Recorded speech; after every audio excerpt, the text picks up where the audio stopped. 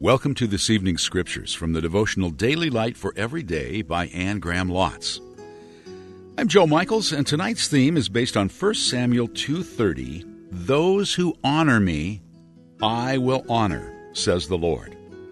Jesus says, whoever confesses me before men, I will also confess before my Father who is in heaven. He who loves father or mother more than me is not worthy of me. And he who loves son or daughter more than me is not worthy of me. And he who does not take his cross and follow after me is not worthy of me.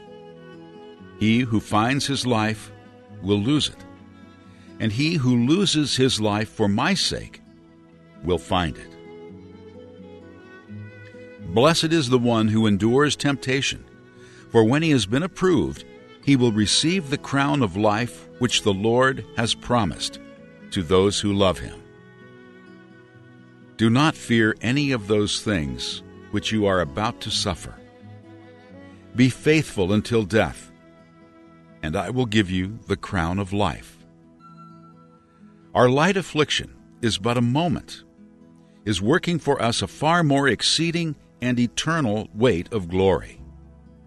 Praise, honor, and glory at the revelation of Jesus Christ.